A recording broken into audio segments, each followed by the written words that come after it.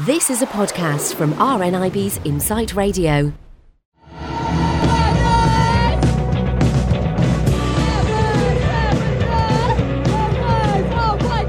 Hi, and welcome back to the White Noise Show with Sarah and Kristina. So, Sarah, how are you? I'm very well, thank you, Kristina. Yes, how are you? I'm very well. To start the show off, people call it different things. I'm not sure what you call it. Dancing eyes, wobbly eyes. I think what you're referring to is nystagmus. Nystagmus, that little understood condition. That's a short clip from The White Noise Show, a podcast recorded and presented by friends Sarah and Kristina. The pair get together to talk about the kind of topics that affect people who have albinism and are visually impaired, which is something that they both have personal experience of. I spoke to presenter Kristina Venning to find out why they feel it's important to talk about, in their own words, terrible eyesight, nystagmus, albinism and all things pale. So Kristina, what exactly is The White Noise Show? So The White Noise Show is a talk show presented by myself, Kristina, and Sarah. We've been friends for 16 years. And we have, over those 16 years, had many conversations about albinism and being visually impaired. And about 4 years ago, we thought, you know what? Actually, we enjoy talking and other people might enjoy what we're talking about.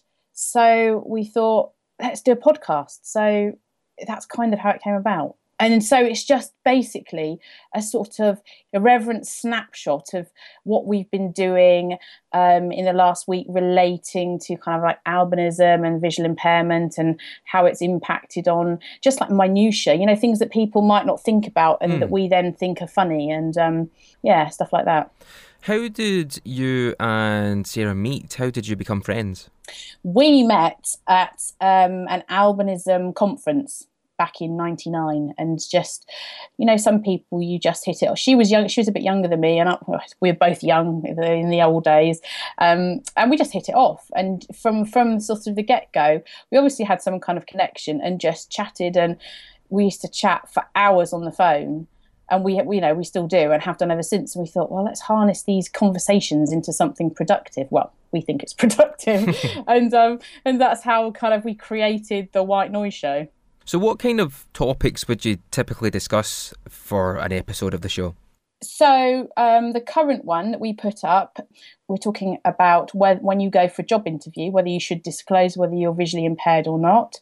We're talking about part of albinism. A lot of people have an eye condition called nystagmus, which means your eyes move, and that kind of presents challenges. And we look at it in a kind of like funny, in a funny light. I've done an a nystagmus challenge. So Sarah has to do various tasks which people with nystagmus find tricky, and we also sort of talk about it in a serious note as well, sort of from everyday experiences. So it was about kind of like eye contact and looking at people. And then in previous shows we've talked about, you know, more serious things about genetic testing, whether you know, if we ever got pregnant, if we do genetic testing. We've talked about to use a mobility aid, a guide dog or a cane, or not use a cane. So basically every kind of aspect of being visually impaired, but we're not very serious people. So we always like to put sort of a light-hearted spin on things.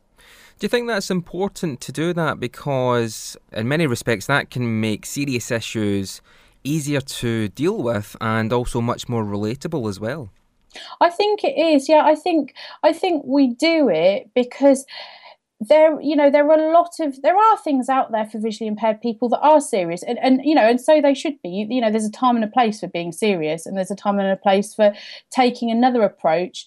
You know, some situations you have when you're visually impaired, no one else would appreciate, and I think it's nice to hear other people talking about them from a really down-to-earth kind of perspective. And so, you know, and as we're both quite light-hearted people anyway, so obviously, you know, that we've talked about on the show in Tanzania, it's believed that if you kill somebody with albinism and use their body parts, you know, it's going to bring you good luck. And we slightly touched upon that, but we don't really think it's our place to talk about that because that is something very serious. But day-to-day things, I think being light-hearted about it, it makes it sort of so even if you're not visually impaired, you might be listening and and understand things a bit more as well from our perspectives. Yeah. And I think it's just good to sort of be human and see that human side that actually a lot of times people don't see. And I think that's, it's nice. I think it's nice for people to think that just because you're visually impaired doesn't mean you're some kind of like alien race, and that actually, things aren't as serious, and you are allowed to be funny. You can be funny and about being visually impaired, because we're always making jokes about having albinism and having, white hair and stuff like that. And because we're comfortable with it as well, we laugh about it. Some people might struggle with that a bit, but I think, it makes other people feel comfortable. If you can kind of laugh at yourself in situations you get into, then I think it, helps other people to think, oh, actually, they're not scary people. They're fine. We can laugh and it's all cool.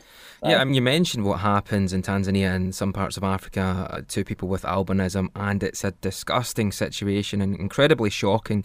What kind of issues do affect people with albinism in the UK in terms of prejudice?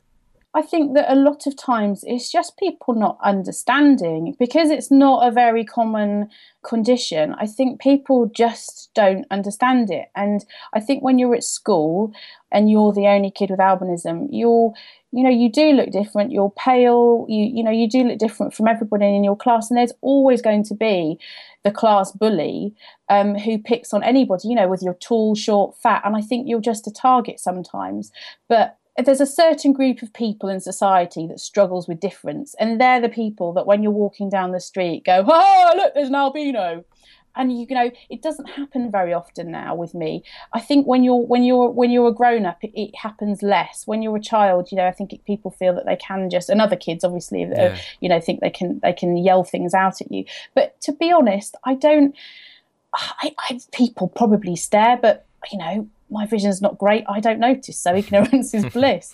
But really, the main problem is being visually impaired. I think the colour of my hair, people might stare, and as a kid it was tricky, but as a grown-up, I still do get the, I mentioned on one of the previous shows that we did, I was out running and some teenagers shouted out, "Oh, look, there's an albino running!" Thought it was hilariously funny, and it took me back. I because it doesn't happen very often, I was like, oh. And somebody did it in front of one of my children once, and I found that deeply upsetting. I was really upset. I don't want people to say things about me in front of my kids. I think it's just really disrespectful and they're quite unpleasant. But generally, I think, most people are kind of okay with it.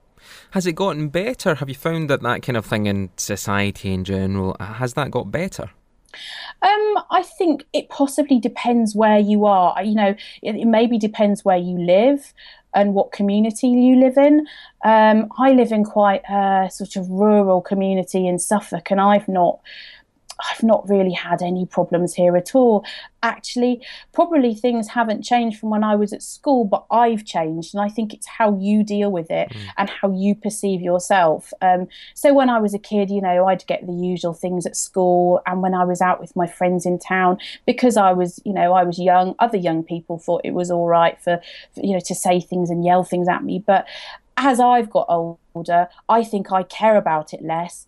And like I said, people will stare. I'm sure they stare, but I don't notice. And I've become happier and more confident with who I am. And now, really, it doesn't bother me in the slightest, to be honest. So in terms of the White Noise Show, what kind of feedback have you had from other people who have listened to it who may have albinism or are visually impaired?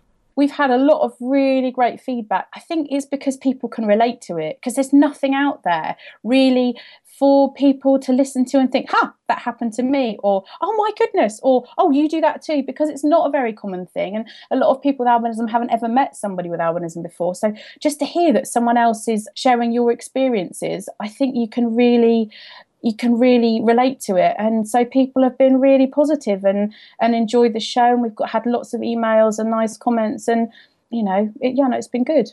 Now, as a podcaster, what advice would you give to anyone who would maybe like to set up their own show like yours? Could they go about it? Oh my goodness, it's so easy to set up a podcast.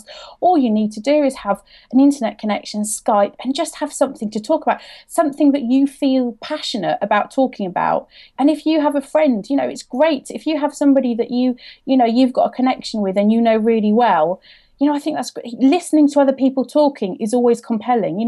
Doesn't it could be about anything, but I think there's something really compelling about listening to two people chatting. You really, you focus in and you kind of get swept along with what they're saying. So all you need is a subject, something that you're passionate about, and maybe somebody who you get on really well with, and anybody can do it. It's easy, and there's so much space out there for podcasts. These days, it's just easy. So, Kristina, how can anyone who is listening to us listen to The White Noise Show?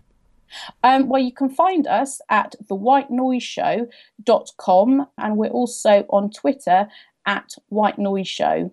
And you can also download it from iTunes as well. Kristina Venning, thank you very much for talking to me today. Thank you.